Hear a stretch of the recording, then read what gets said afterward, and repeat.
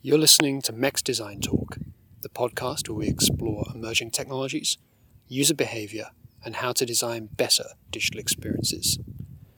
The theme for this episode is movement, which we're going to be looking at from a few different angles.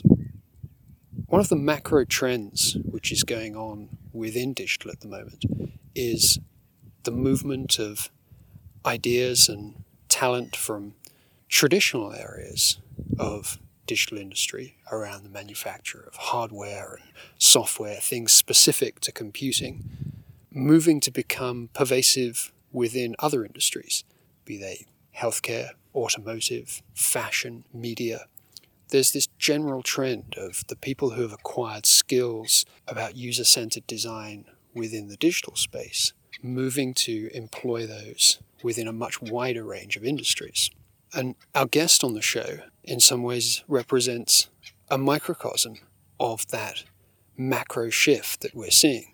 Paresh Hanna is the Global Director for Interactions and Ergonomics at Ford. But when he was last involved with MEX a few years ago, he was in a similar role for Motorola, who at the time were facing these kind of challenges within the smartphone space.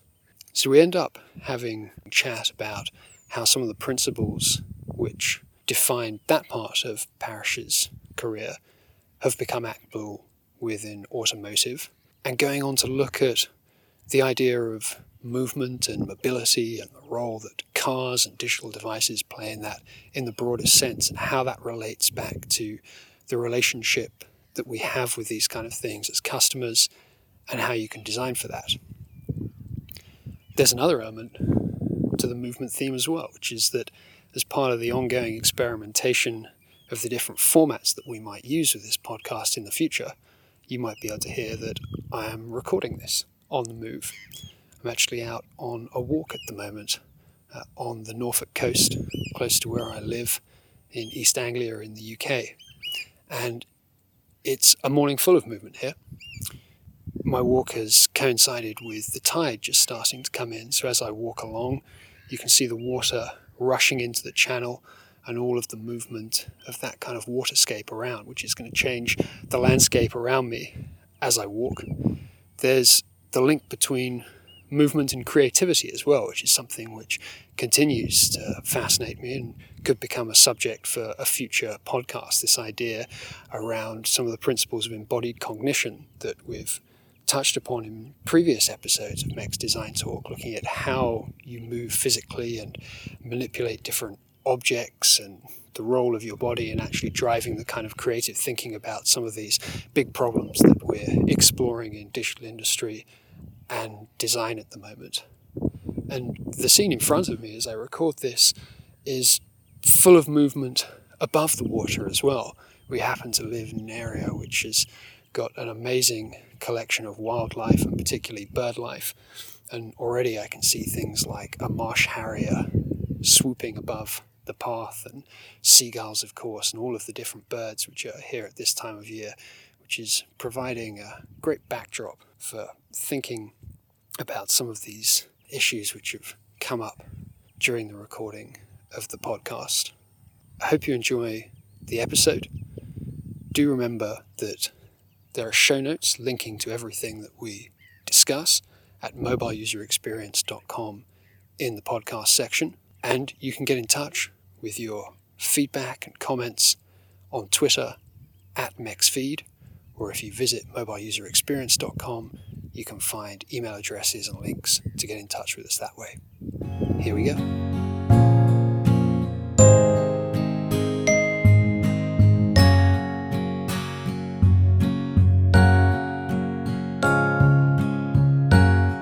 Welcome to the podcast. I'm Marek Pawłowski, the founder of MEX, and with me, as always, is Alex Guest, the co-host. Alex, how are you doing? I'm very well, thanks, Marek. Good to be here again. Indeed, and to be joined by our guest, Paresh Hanna, who is the Global Director for Interaction and Ergonomics at Ford.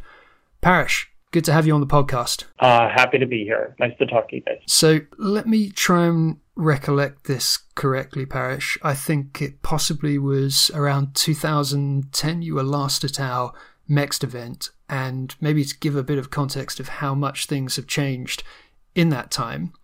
I seem to recall that you were sharing the stage with a chap from BlackBerry, or what was then Research in Motion, and Nokia, and you at the time I think were with Motorola, and between you probably represented a pretty significant part of the mobile phone market in those days, and yet here we are 6 years later, and things have changed considerably. New role for you, and a very different mobile phone industry, I think. Yeah, absolutely. It'd be interesting to look up those folks and see where they are today. It's, as all of us have, many of us have stayed and persisted and stayed in the competitive foray, I think, just changed company names and, and regional focus and those kind of things. And then others like me have, probably seen the same technologies, the same challenges, the same evolutions, extend into other markets, right? Whether it's the connected home market or, in my case, automotive.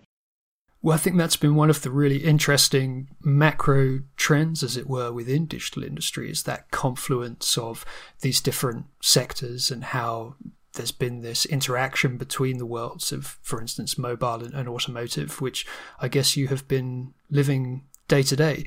Just give us a very brief insight into what is you're doing specifically with Ford at the moment, Paresh. Sure. So I am the Global Director of Interaction and Ergonomics.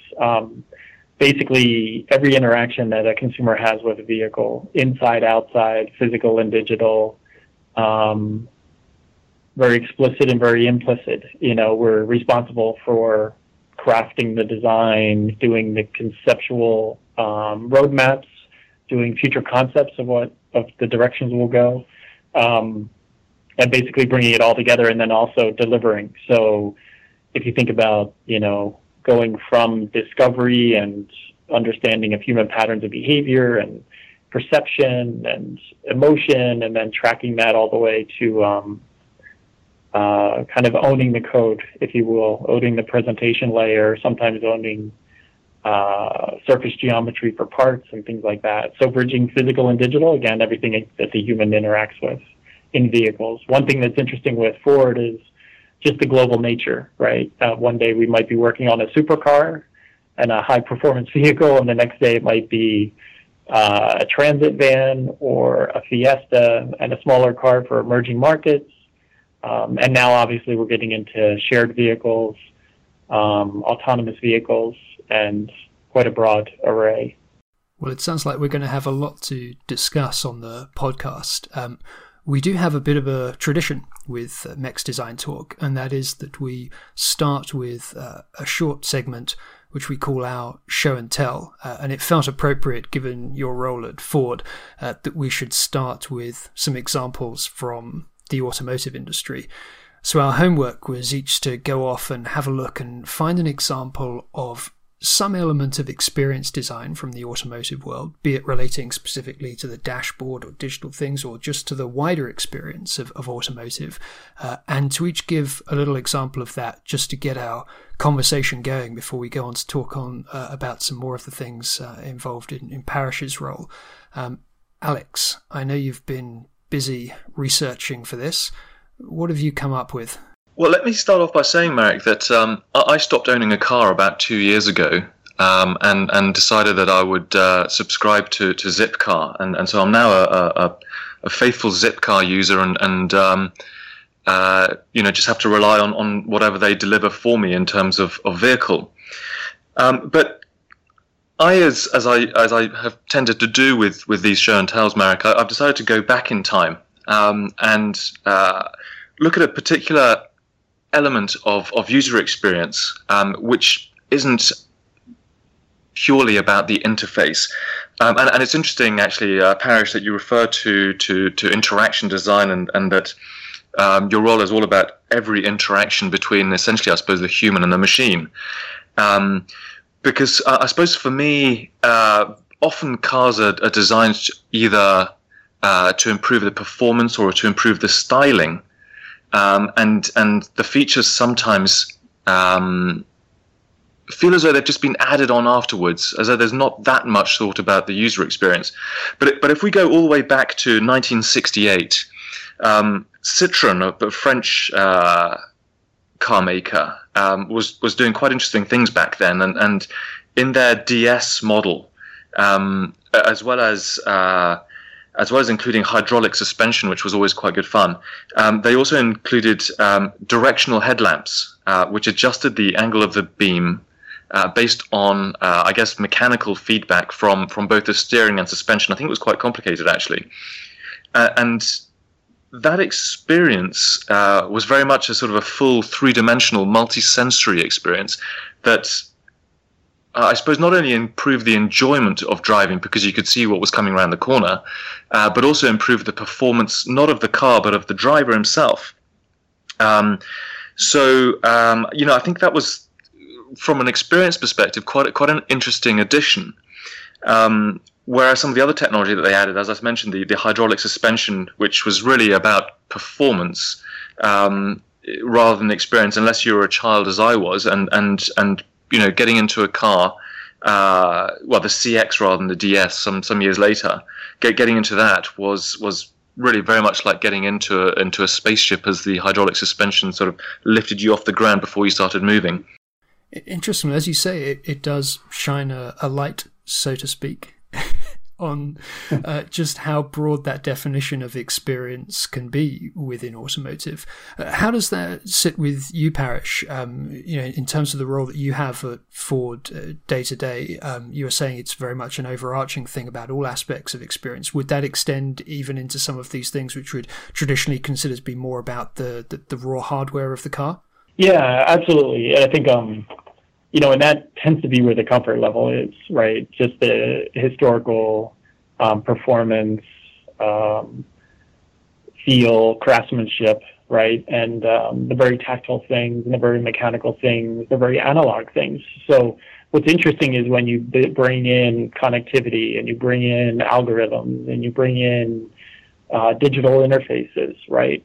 What seems to have happened over time was, I think, you were hardwiring and using fuses and connecting wires and such to make things happen and to have certain controls. But as things became much more complex, so there were suddenly multiple modules, right? There were like mini processors running everything in the vehicle. And if you wanted to add, a new complex seat with many functions, you brought in new modules. And if you wanted to enhance the climate system, it had to have its own modules or its own brains. So that behind-the-scenes connectivity, right, of just the wiring, and for us, it's the vehicle architecture, the electrical architectures through the vehicle, became really critical, but also became incredibly complex, right, exponentially complex, right? I think our cars now have more code than a Boeing 747 and stuff like, or 777. And, the challenge actually has been to go back to those kind of grounding levels of simplicity and reduction in these complex systems, right? And to really understand even the organizations as they've changed. So as you guys know, half of the success of UX delivery, I think, is also a reflection of the organization, right? And its capacity and willingness to do that and understand and put the consumer at the center. But amongst this kind of, I'd say, web of complexity, getting back to something as similar as the examples you're giving, where you're isolating one control type, or you're isolating and prioritizing the most important information and turning off everything else has just become a lot more complex and challenging to do, I think, for both the organization, because it's maybe feature driven, and for the systems themselves. Absolutely. So yeah, that is a lot of what we spend our time doing, for sure, trying to figure out how to get back to these levels of nuance, honestly, that you're not really sure why it feels so comfortable, but it is the ultimate kind of comfortable experience, or the ultimate pleasurable and reflective of what you need when you need it kind of experience, right? Well, I think you make a great point there about those organizational challenges and the link with the technological challenges, and one which has strong analogies going back into the mobile phone and the smartphone business as well, where there was for a long time that sense of many of the groups being involved in creating final smartphone products coming from those origins around very particular technologies. You had a team responsible for the Bluetooth elements, a team responsible for the touchscreen elements, a team responsible for the external design elements. And we saw a lot of those challenges within the smartphone business as that tried to evolve, and organizations had to get used to putting in place structures which allowed the complete vision for the experience to come together rather than just representing the interests of those different technologically aligned teams. And that was quite a painful process, I think, for a lot of phone manufacturers to go through, and not all of them managed to make that transition successfully. And from an automotive perspective, one of the things I'm wondering is how do you organize a company as large as Ford that has so many different product lines to successfully deliver interaction design across all those products? So the physical and digital interaction design part is not as difficult because it's more centralized.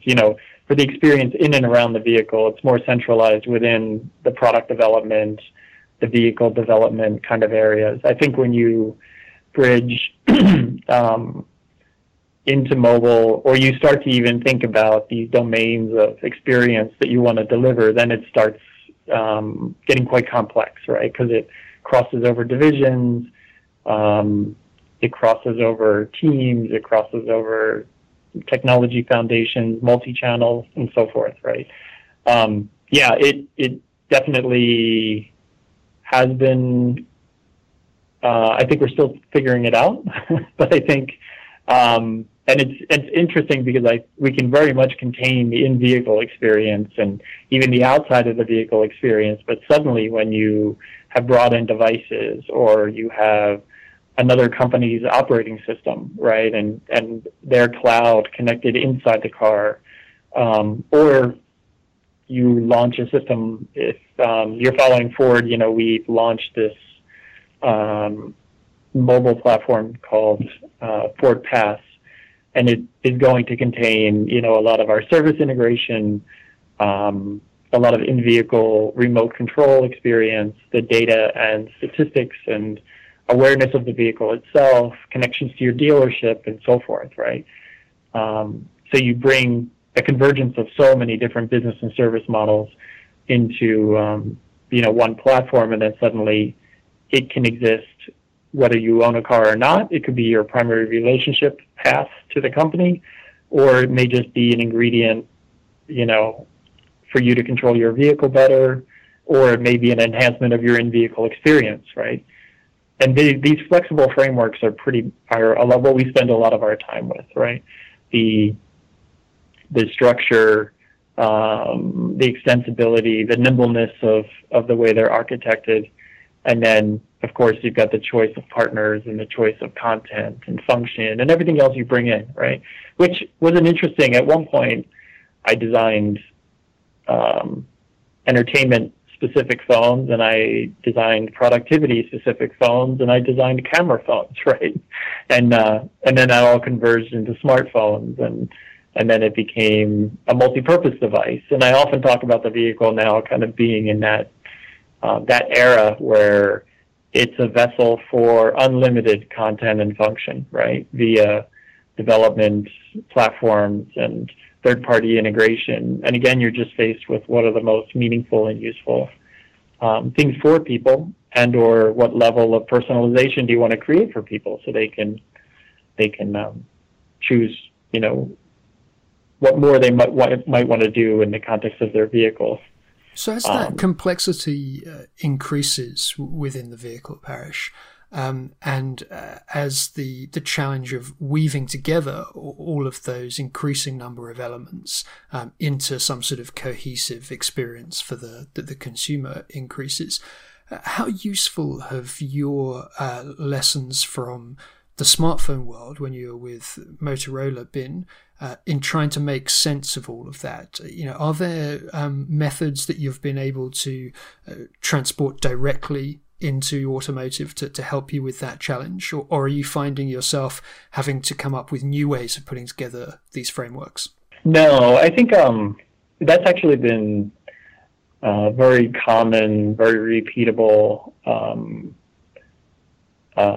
very evolving process for me as a professional since, the mid-90s when I started a user experience consulting firm. I mean, we saw disciplines that came together. We saw a way of working. And that's remained the same, actually, through my career, whether it's, the foundational elements have remained the same, whether it was as a consultant to multiple verticals. We really stress tested it against, consumer packaged goods and travel and automotive and hospitality and B2B type things. The processes, they scaled, they were repeatable, they led to good products and services, they increased margins and revenue streams, they built big businesses. I mean, I'm a firm believer in that. And even, in corporate settings, whether it was consumer electronics or it was pure digital companies or it was telecom or now automotive, it's the same principles. It's understanding, more the consumer mindset, the consumer need, their relationships, the ecosystem of the use of the products and services. And it's less about the features you're delivering and now, what they need to be a better husband or a better boss or a better partner or whatever the case is. That mindset's still always been there. And it's, again, making the technology disappear, making things excessively easy to use, making them pleasurable, making them emotionally compelling, right? So Alex has given us the example of Citroën from 1968. When you think about the things that have inspired you as you've made that transition into automotive, is there a particular one that you would pick out which you think is representative of the kind of experience that you're trying to get towards? Yeah, there have been quite a few, and I talk about these a lot, particularly with newer employees and such. It's interesting, and newer people into the industry, of kind of these moments, whether it was on a certain platform and you first realized you could do service integration and generate revenue or build a service-based business, right, on a hardware platform. Experiences around, whether the hardware would be a commodity over time. Experiences with analytics and the power of analytics, right, as a decision-making tool, how to use that within different organizations. And then actual just very specific, simple, minute features, right, and behaviors, I think, that help define, applications and companies that we've worked with and things like that and tools we've used, which is interesting as we design even new software platforms. A pretty typical example, which some people, I don't think many people have done in the industry, but if you look at in-vehicle infotainment systems, so the big center screen that you might have and the touch screens, they went to a paradigm of having a home screen, right, and multiple disparate types of information, lots of functional selections, and so forth. Status of your phone, status of your maps, status of your radio system, and those kind of things. Reality is that model, at least in our research, didn't really fit with how people thought about cars. It fits with tablets, it fits with phones, but folks didn't really need to reboot to the home screen every time, right? I'd rather, if I drive with navigation or I drive with music always playing, I'd rather start my car and just go right into that mode, those kind of things. And honestly, I relate that back to applications like HyperCard, right? If on the Mac, in the early days of animation and even application building, you never had a save button. It just automatically saved. So those kind of references are quite interesting to me and were very meaningful in the most early days, and actually it's great to be able to bring things like that back to a very complex domain and complex system, and have people realize the value of that, right? Yeah, as you say, I mean, interesting that those sort of paradigms from things like phones and tablets were seen as being inspiration and were transferred, as you say, perhaps not especially successfully, but that when you start to take that more user-centered view of what's really needed in that environment and to take into account all of the contextual factors from within that sort of in-car environment that would affect the models, the mental models that people would want for those digital services, perhaps you end up at a rather different place. Okay, well, I suppose given that you two have kindly shared your examples, I should also add in one of my own. I'm going to go a little bit retro, perhaps not quite as old as Alex, back into 1968, but I'm going to go back to 1993 when Saab, the Swedish car manufacturer, introduced something it called its night panel button. And it did one thing. When you pressed the night panel button, it dimmed every light within the cabin, apart from those illuminating the speedometer. So as you were driving along, you hit the night panel button, and all of a sudden, every distraction of things like the rev counter, the fuel level, the lights on the entertainment system disappeared, and all you were left with was the road and the speedometer. And for me personally, and I had a Saab a few years back, it really did transform the experience of driving at night. There was something about taking away all of that additional information which just puts you in a different place in terms of your relationship with the road and the surroundings and the actual experience of driving the car. What I also found interesting about it was that Saab at the time had this marketing story all about how their cars were derived from expertise in another part of the Saab business in fighter jets. Saab actually stands for Swedish Armaments AB, and was involved in manufacturing stuff for the Swedish military. As to how real that connection was between the part of the business which made fighter jets and the part of the business which made the cars, I think that's perhaps a little bit dubious, but their marketing story was all about this idea that they had this heritage in fighter jets and their cars were these precision instruments. And really the only sort of tangible example of this was this night panel button. It ended up featuring quite heavily in their advertising at the time. And for me, it did genuinely have a user benefit. And as is so often the case with great experiences, it was very much about removing things to increase the experience of another part of the product rather than trying to add in feature on top of feature and creating that sort of cramming effect within the experience. Is this one that either of you guys is familiar with? Alex, do you remember these Saabs with their night panel button? Well, I don't remember the night panel button actually, but I do remember the some of the TV campaigns where the fighter jet provenance was included and very much made central to their marketing message, as you say.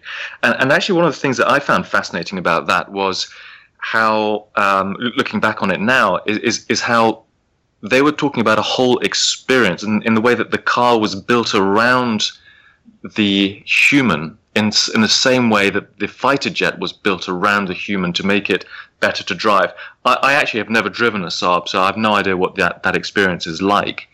But I wonder whether some of the marketing message perhaps was true, especially when you think about things like this night panel button. And as you say, it sounds like just everything being simplified and made as easy and usable as possible for the man or the woman in the driving seat. Yeah, absolutely. I mean, that's certainly what it felt like as the driver of the car. And to that extent, yeah, even though you knew it was probably a bit of marketing hype around that link with the Air Force relationship, as a consumer of that product, you were willing to believe the myth because there were these little clues to the story within the actual experience of using it, which made it tangible and made the whole thing feel real and worthwhile. But I think it kind of points to an interesting notion for the future of this as well, which perhaps you can talk about a bit as well, Paresh. This idea that actually some of these features within the in-cabin experience, if you like, and particularly relating to the digital touch points within a vehicle, may end up becoming the bigger part of the branding story than the traditional things which have been used to sell vehicles in the past around colours and materials and form and performance, where actually we get to a point where organisations start to lead on the quality of some of those digital experience elements rather than those more traditional factors. Do you think we're there yet with that in the mass consumer sense in the automotive market, or is that something which is yet to come, Paresh?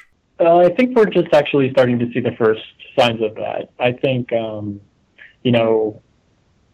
little bit of television that I watch and, paying attention more to mass media and media outlets and multi-channel marketing and such, we're starting to see more and more campaigns and stories that are around the digital front, right? The digital feature creation, the use of sensors and digital feedback and those kind of things, and what it affords, in the experience of the vehicle. Your example is interesting. I use Saab as an example often of kind of this heightened level, especially back in the late 80s and early 90s. I think they just had engineers that had a sensitivity. They definitely had a thread within the company where they were actively talking about these things and making decisions for these very single modes, if you will, that were somewhat reflective of, something unique, a need that was anticipated, a context of what was around you. The other example I use is around, I think Saab, we're one of the first ones to even first companies to experiment with purchasing vehicles online, and when early browsers were even launching. And people were buying the same vehicle over and over again. They'd already owned the vehicle and they were buying the same vehicle with the next model. And when you ask them why, it was because of one or two of these little features, right? It was, it just knows me, and that was their response. The other example that before the sensors existed was somebody had hardwired the windshield wiper to trigger one more wipe even after it was physically turned off. So maybe 15 seconds, there's always one more drop of water going down the windshield, and somehow, even though it was turned off, it magically would shoot, right, and clean the windshield one more time. And it's like, okay, somebody's doing this. And I think actually when that engineer left the company, that feature went away for a long time till the sensors came back 10 years later and so forth, right? A lot of these kind of legendary stories come and go and exist across different verticals, but I think what we're talking about is very relevant. I think to parallel what you're talking about with the night panel, going dark in general is just a hard, whether it's literal or figurative, right? We have a button that says do not disturb on the center of our screens, and it basically cuts you off from incoming calls. And, over time you could imagine it would darken things and change the sound volumes and those kind of things.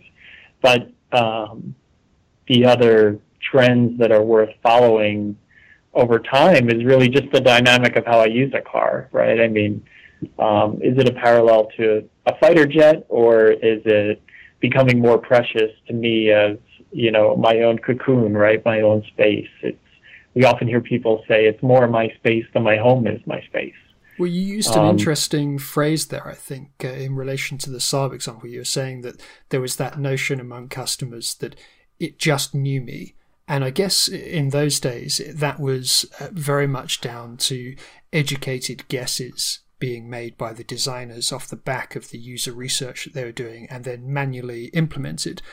Perhaps the difference as we go forward is that there is the opportunity for cars at a digital level to genuinely know and adapt to their users in real time in a much more responsive way than they have done previously. To what extent do you think that kind of capability is going to give greater scope for delivering a differentiated experience to each user as an individual when it comes down to cars, as opposed to it being something which just flows into model changes, several years down the line? Sure. And I think, again, this is a kind of evolution of consumer interaction that we've seen go through trials and tribulations and experiments in other markets, whether it's the internet, right, and aggregating multiple behavioral properties or multiple software applications and starting to give you examples, or if it's, LED response on devices and what meaning that might have had. These, again, are things we track a lot. I think, it's amazing how fast the adoption is and how quickly things become the new normal, right? When you enhance this human-machine dialogue to a point of understanding, pattern recognition, subtle recommendation, and then at some point just doing things for you, right? Thinking about that continuum. And that's something I've thought about actually in every vertical and every platform I've ever worked on. It's always been so sophisticated, and I kind of take the approach that, good usability, good learnability, reduction of errors, matching mental models. These are things we've been doing for a really long time, and we should be really good at. And I think relatively quickly, a lot of hardware platforms reach that level quickly, right? And even systems of products and services reach that level quickly. And then it becomes, okay, how am I going to make an emotional connection, right? An emotional connection that is representative of what I want my brand to stand for. For me, UX and consumer experience has always been much more about that, right? We know how to do very useful, usable products. How do we make them much more desirable and even connected and comfortable to who I am, right? And adaptation and predictions and rule-based systems and algorithms are the key to that, right? Phrase recently that said all algorithms make all data and all feedback personal, right? So at some point soon, everything just feels a little more personal and natural if it's appropriate to the context, right? If it's served and triangulated correctly. Now, as we move forward, Parish, into potentially a whole new, different automotive world where we have self-driving cars, and car sharing and vehicles powered, electrically rather than by current means. What does that mean in terms of achieving an emotional connection? Yeah, I think that's definitely the challenge that's put in front of us right now, because you see everything's kind of traveling in two paths. We are incrementing our way there, right, with feature by feature. So if you consider cruise control and intelligent adaptive cruise control, so we've got cruise control now that can read the street signs, and you'll never exceed the speed limit. If that's what you choose to do, we've got systems that will keep you a safe distance from the cars in front of you. We'll keep you in the lane. We'll let you know when you're moving out of the lane. We'll vibrate the steering wheel or the seats, right? We'll push you back into the lane if that's what you choose to do. So there's all these choices, which is an interesting part to me. We see some people that just don't like any of these electronic features and actually spend 5 minutes in their garage turning things off before they depart. So in that capacity, I think, we've over-assumed. And I see this across all the OEMs, not just our vehicle. And then I see others where, people go to a painstaking process to really understand the nuance of when does the sensor fire, what are the subtleties of the reactions of all these things. And, through those exercises, to me, they're forming, right, a connection or a distance, or pushing a distance away from the brand. I mean, we know how long it takes to build trust and how quickly trust is eroded, or we know how quickly brand affinity can be built and how we spend, decades and lifetimes doing that. But we also know that a single feature or a single distasteful experience can immediately erode that if it's at a certain level, right, and impact.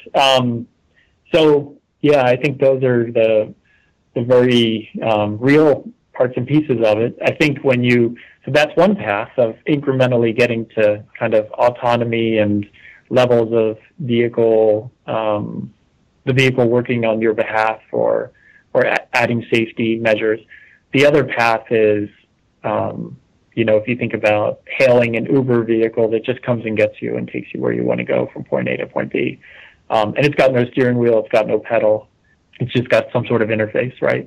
And, how even that is executed and what that feels like, what the vehicle looks like, what you anticipate, what's in your mindset, what needs you might have that makes you think of a certain company to hail that type of company, right? And then each experience you have with that vehicle over time, is going to build a level of confidence and trust and affinity to the brand. To me, that's the next level of competition, right? And we don't know what it is that's going to differentiate one company from another in that space. Do you think those two notions can coexist with each other, Paresh? That sense that, on the one hand, as you say, you have some of those elements of user control, which to varying degrees people may accept those new smarter features or resist those new smarter features, but they're all essentially relating to individual ownership of a vehicle in the sense that we have known it for many decades now, versus a new wave of customer, which perhaps it sounds like, Alex, you maybe have more direct experience of this than I do, where you're essentially outsourcing your personal mobility to another organization, perhaps with less regard to some of those things which would have been important to you when you individually own the car. Do you think those two things can coexist in the future, or are we going to see one accelerating in development versus the other? I think they'll coexist during most of our lifetimes. I think the key thing you said there was maybe that there's new waves of customers, right? So I think just through the generations, you see, what is normal, what is perception, what is with each generation, and it's vastly different, right? I remember when Cadillac was maybe perceived of as big boats and,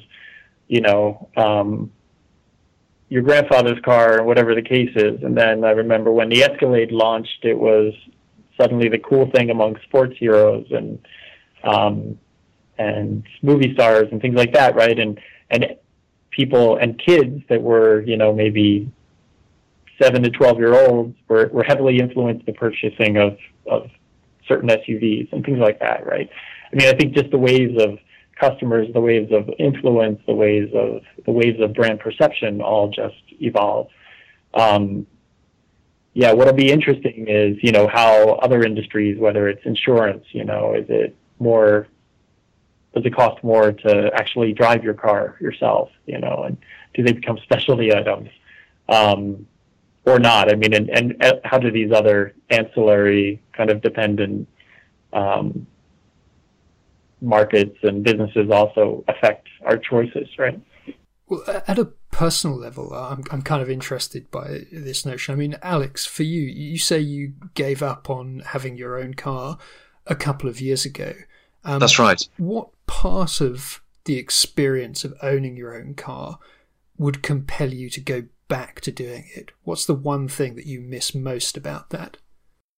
Well, I think the thing that there are two things here. One is that, I mean, cars have become, to a large extent, fairly commoditized. That one hatchback is pretty similar to another hatchback, and one saloon is pretty similar to another.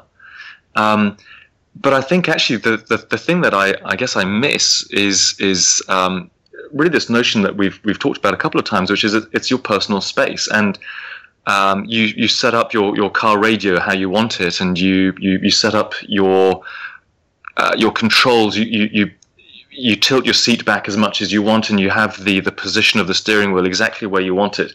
So that as soon as you get in the car, it's just there the way that works for you best.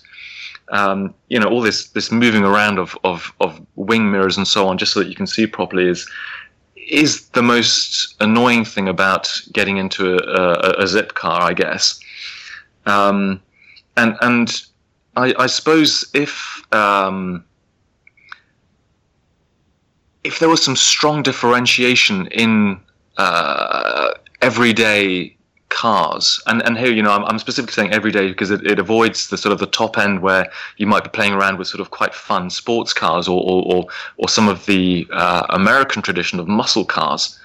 But if there was more differentiation in your everyday car, then I think I might be more compelled to come back to it. But they are phenomenally expensive to buy and run and insure and so on, whereas, and of course, environmentally, it just doesn't make sense in the same way as having a shared car that sits at the end of my road that I can book for an hour or 2 hours or 2 days when I need it. And the rest of the time, I'm just using public transportation around London. So that's interesting, some of the things that you cite there around the sort of the convenience factors and the familiarity within the in-car environment. Because if we map those into a sort of experience planning framework, as it were, those sound like the sort of things that potentially are achievable across the whole experience that you have with an automotive brand, regardless of whether that's a car that you own personally or whether that's a car which you're using on an hourly basis at the end of your road, or perhaps even a mixture of both.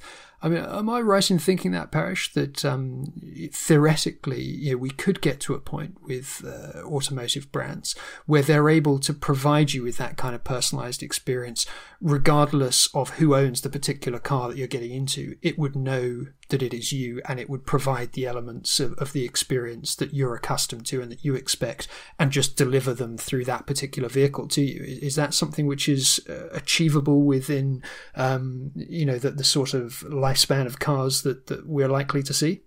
Yeah, absolutely. And I think it's actually a pursuit that most of the automotive companies are chasing, right? When you think about profile management, the first step in, as we talked about adaptation, is to understand, your likes, your preferences, your patterns. So is it presets? Is it physical adjustments? It's really interesting when things start hugging you and grabbing you and moving you around and moving around you. But then when they stop, it perfectly fits you, right? I mean, to Alex's story. And if that is done automatically because it recognizes who you are as you approach the vehicle, that resonates, right, at a certain level. I think, the other important piece is it's almost like the fact of the art of driving itself, too. So depending what classification of vehicle you've been in or what you've been inclined to purchase or what you have experienced, a lot of these, I call a lot of our vehicles, especially even the smaller ones, like an attitude adjuster, right? No matter what kind of day I've had, if I get into a Focus ST or a Focus RS and I drive home, between the bumps, the feel, the acceleration, usually driving a manual, it's changing my attitude through the fun of driving. I mean, honestly, right? And Ford's always been about kind of that fun of driving and pushing that in a lot of different segments. So a question will be, right, how important is that in the future, to the point of, how do those things combine, whether it's adjustments around me, feeling very personal. How many personal things do I still have in my life, right, beyond my phone? I think we hear a lot, and then even relationship building and how can I connect with others and where do I connect with others? And is the vehicle still my primary place, right? To drive my kids around and check on their day, or to pick up an old friend and catch up while, commuting, or whatever the case is. There's just still a lot of socioeconomic, cultural, connections that we have to track and figure out, how to differentiate, how to add value, how to make very choiceful decisions about, behavior and product design and service design to leverage those things, right? How does that challenge of user research compare versus other industries that you've been involved in? Because it sounds like what you're describing there is a pretty complex set of segmentation within the market, from the sort of macro level of whether or not driving in the future is going to be primarily about a fairly sort of functional personal mobility need versus people who are driving for the fun of driving itself, and then going down into all of the micro segments of how particular people want to feel during those different experiences. How does that compare, say, to what you were doing during your role at Motorola, where you were trying to understand those segments? And are there particular things about doing it within the in-car environment which make it more challenging to get as granular set of user data as you need to be able to make good design decisions about that? Yeah. It, again, like foundational UX principles, I think it's very similar, right? I think I've always emphasized focusing on the questions that need to be answered, and it might be macro or micro questions, right? But the means of and methods of research have always been at our disposal. It's almost like which ones you convince the company are best at answering these different questions, right? And in gleaning certain insights. So, whether it's anthropologically based, it's contextual based, it's immersive and observational based, whether it's participatory, it's co-discovery, and it's exploratory through making, whether it's web-based and it's quantitative and it's large-scale surveys, whether it's usability-based and it's, through direct observation and interaction. We build a lot of prototypes. I have quite a few simulators, driving simulators at my disposal of different fidelities. We run courses, driving courses. We create courses all over the world and drive prototypes and have closed course testing and competitive testing in that regard.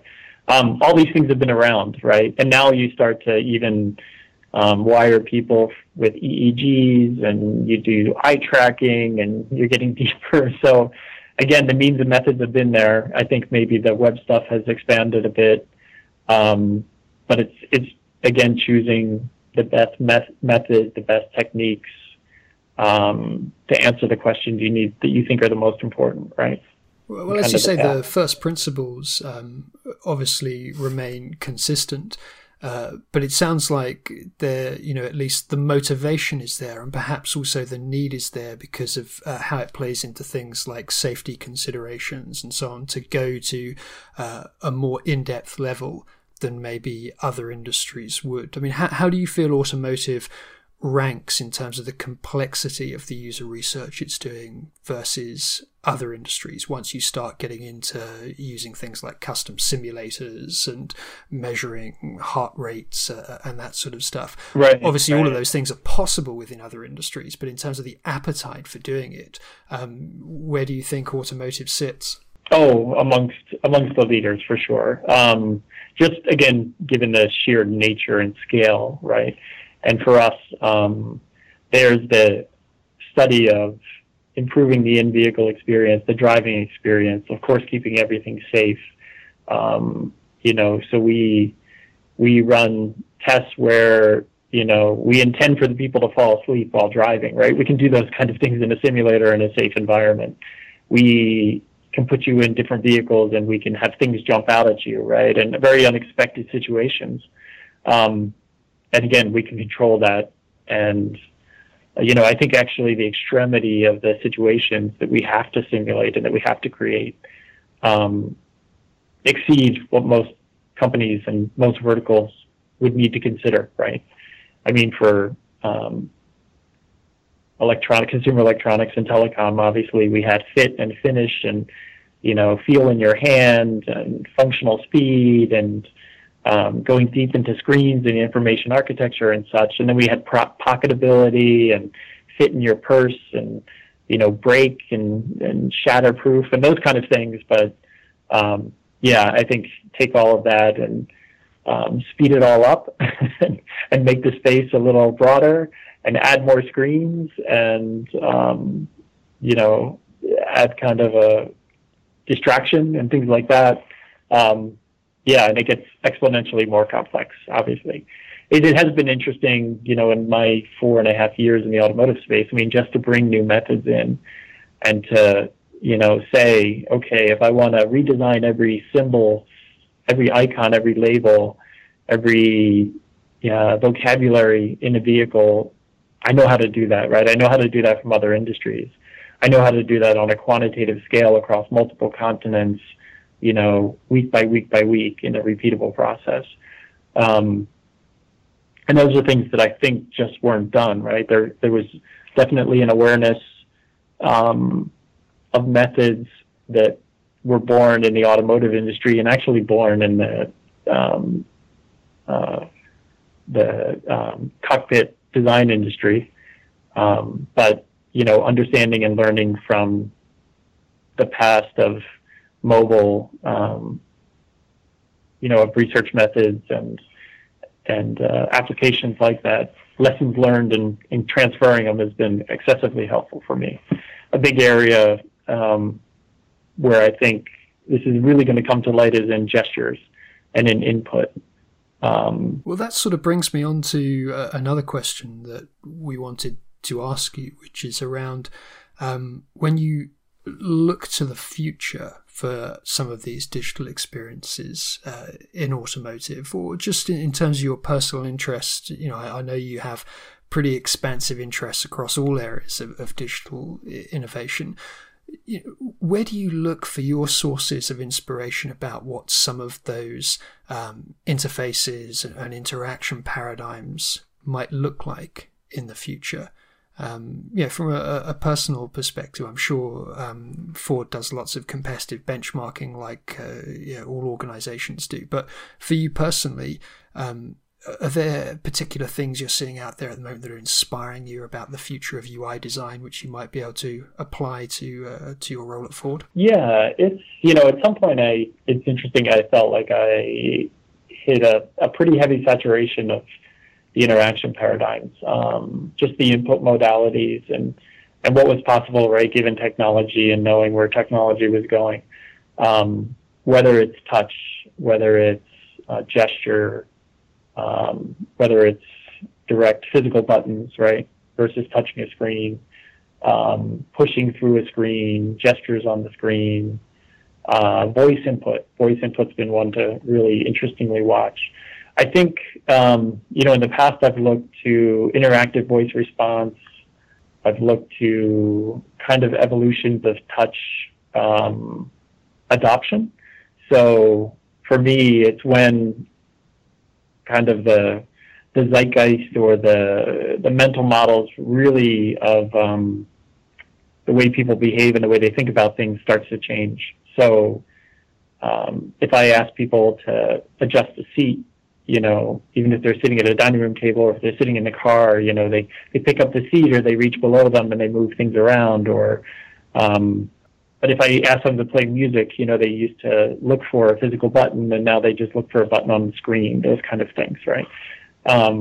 Yeah, that's interesting how that's very much a shifting sort of a landscape, the expectations there. Probably even just in the time that you've been at Ford over the last 3 or 4 years, those expectations on a mass scale will have started to change. If you think about the transition from the sort of expectation of there being some kind of like 12-key dial pad involved in phone interfaces, even if they're touchscreen smartphones, through to where we are now, where it's much more about lists and grids of icons. Even within those 3 or 4 years, I think those expectations have changed and probably need to be then reflected in what's designed in other industries which seek to be compatible with those. Yeah, and it the same can be said, right? It extends to climate and extends to lighting, it extends to comfort. So for me, there's more of the pockets of interactivity or changing paradigms. One that I've been faced with multiple times in my career through multiple industries is this kind of third-party or other operating system, right? Merging with the experience that you're already providing. And at Motorola, we designed, dumb client laptops that you would plug your phone into, and the phone had multi-core processors, and it would spur another operating system that was embedded in your phone that would drive a laptop, right? To me, very much CarPlay, Android Auto, these feel like that, right? You're plugging in your phone, and your phone's now extending into different places. We would do the same kind of experiments with televisions, or you plug your phone into your refrigerator and suddenly it takes over. I mean, all these things were possible via the same technologies. So it's interesting to see where it sticks, where it doesn't stick, the lessons you can learn from the past and so forth, right? The input modalities, those kind of partnership interactions, the realities of the speed at which people's expectations change or adoption or stereotypes change. All these are kind of constants, and it feels very much like the same challenges, just applied to a different space. Okay, so if we're trying to overcome these challenges now, and going forward over the next sort of let's say 1 to 5 years, what sort of characteristics and skills are you looking for in the people that you bring to work, with you on these challenges? Yeah, it's been really interesting for me to watch the UX discipline evolve. I kind of skipped the whole design thinking piece because that was pretty much how most of us thought and acted, I think, before that came about, and that was a great adaptation of it to mainstream kind of business and corporations and so forth, and even education. But to me, the model of T-shaped individuals, right, still stands. I always talk about people having a major and a minor. There's multiple interests, there's multiple expertise.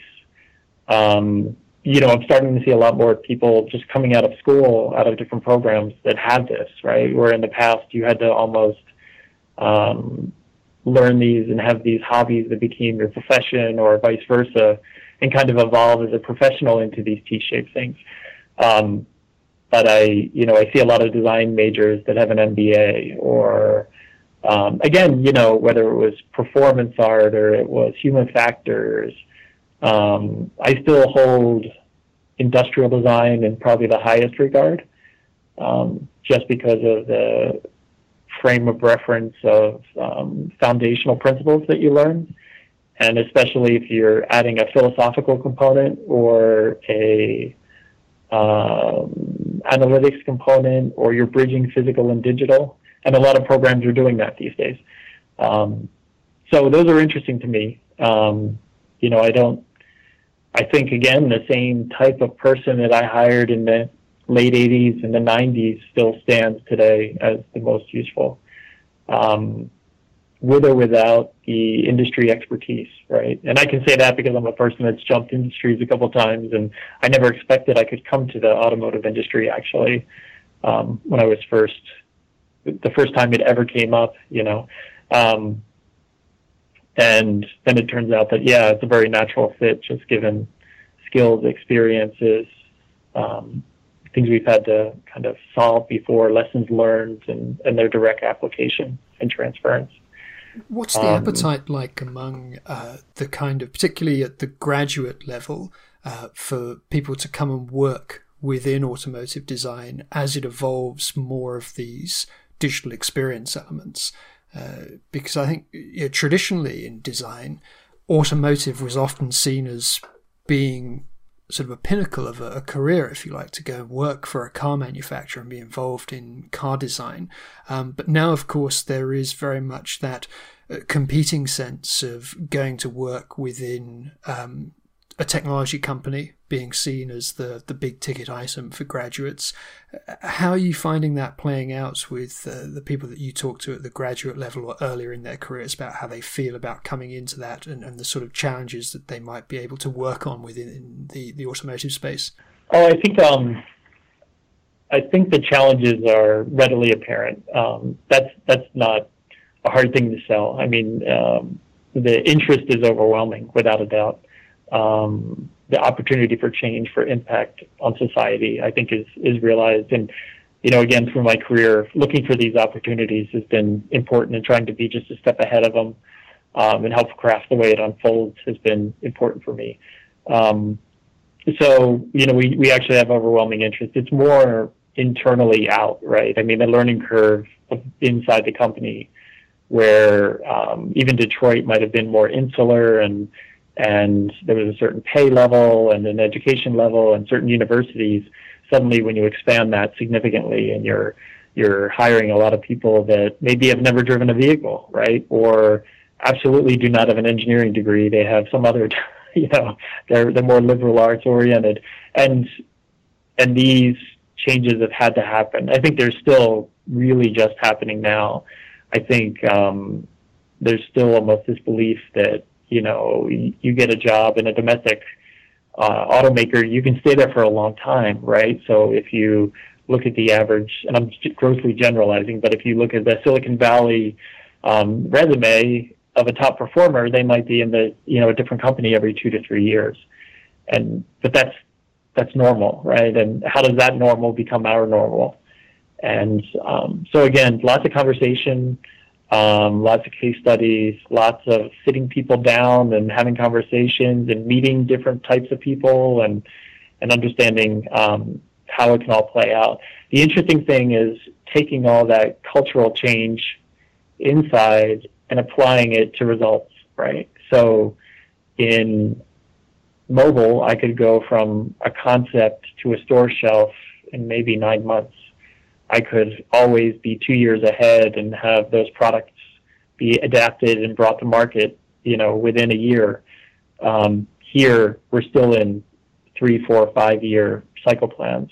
So really right now for me, having been here for 4 years, the products that are just coming out, the Lincoln Continental, new smaller cars, the new evolution of trucks, they're just starting to reflect some of these changes and some of this way of thinking. And so it'll be very interesting to me if those changes and subtleties and nuances of experience-based thinking are realized, right, by the marketplace.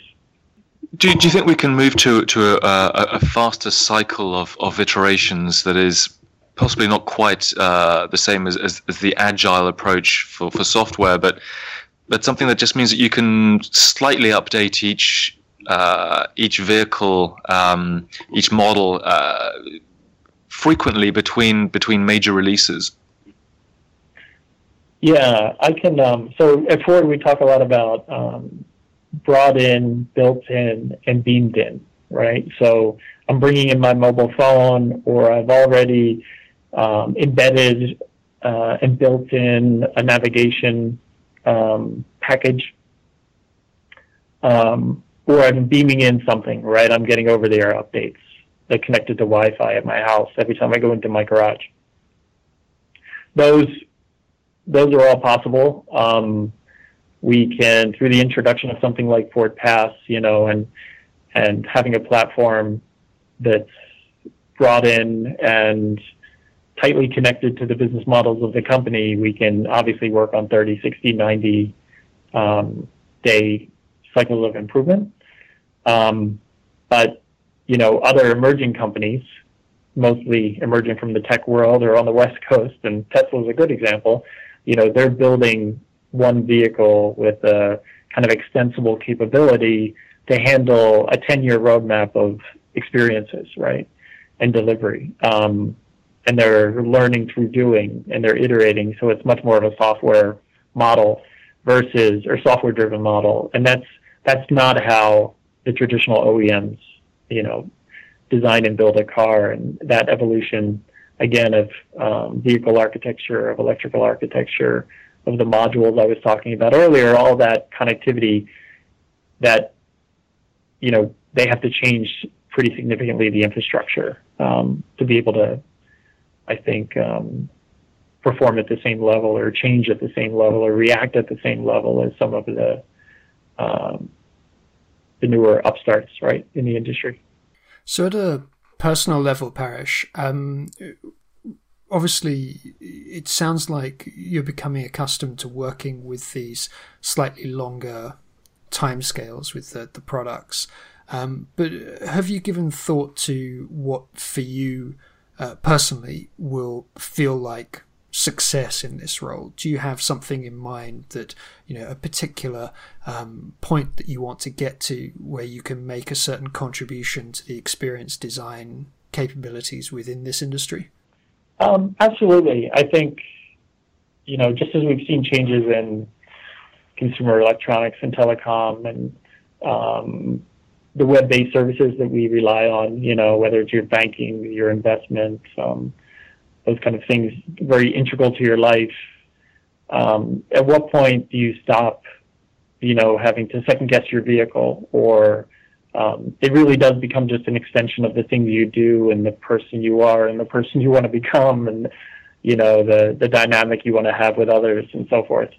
I think that's just always been the end goal, that it's so well designed that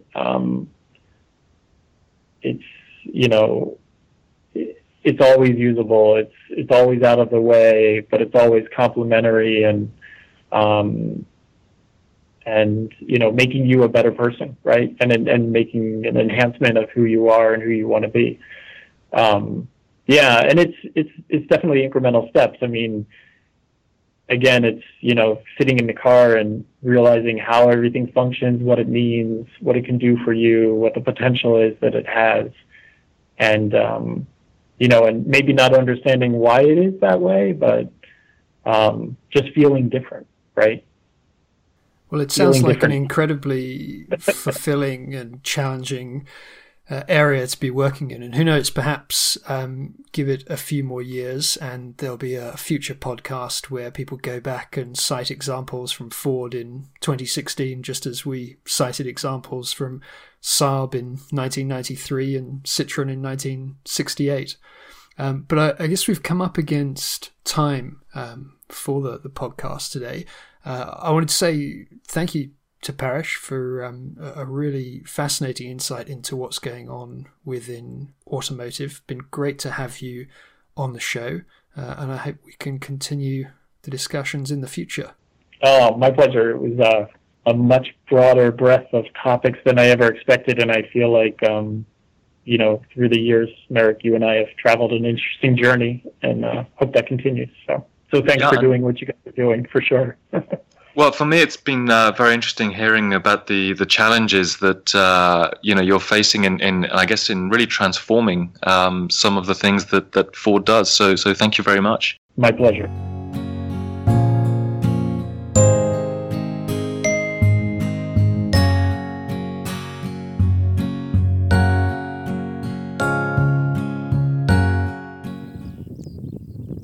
Well, that's it for this edition of MEX Design Talk.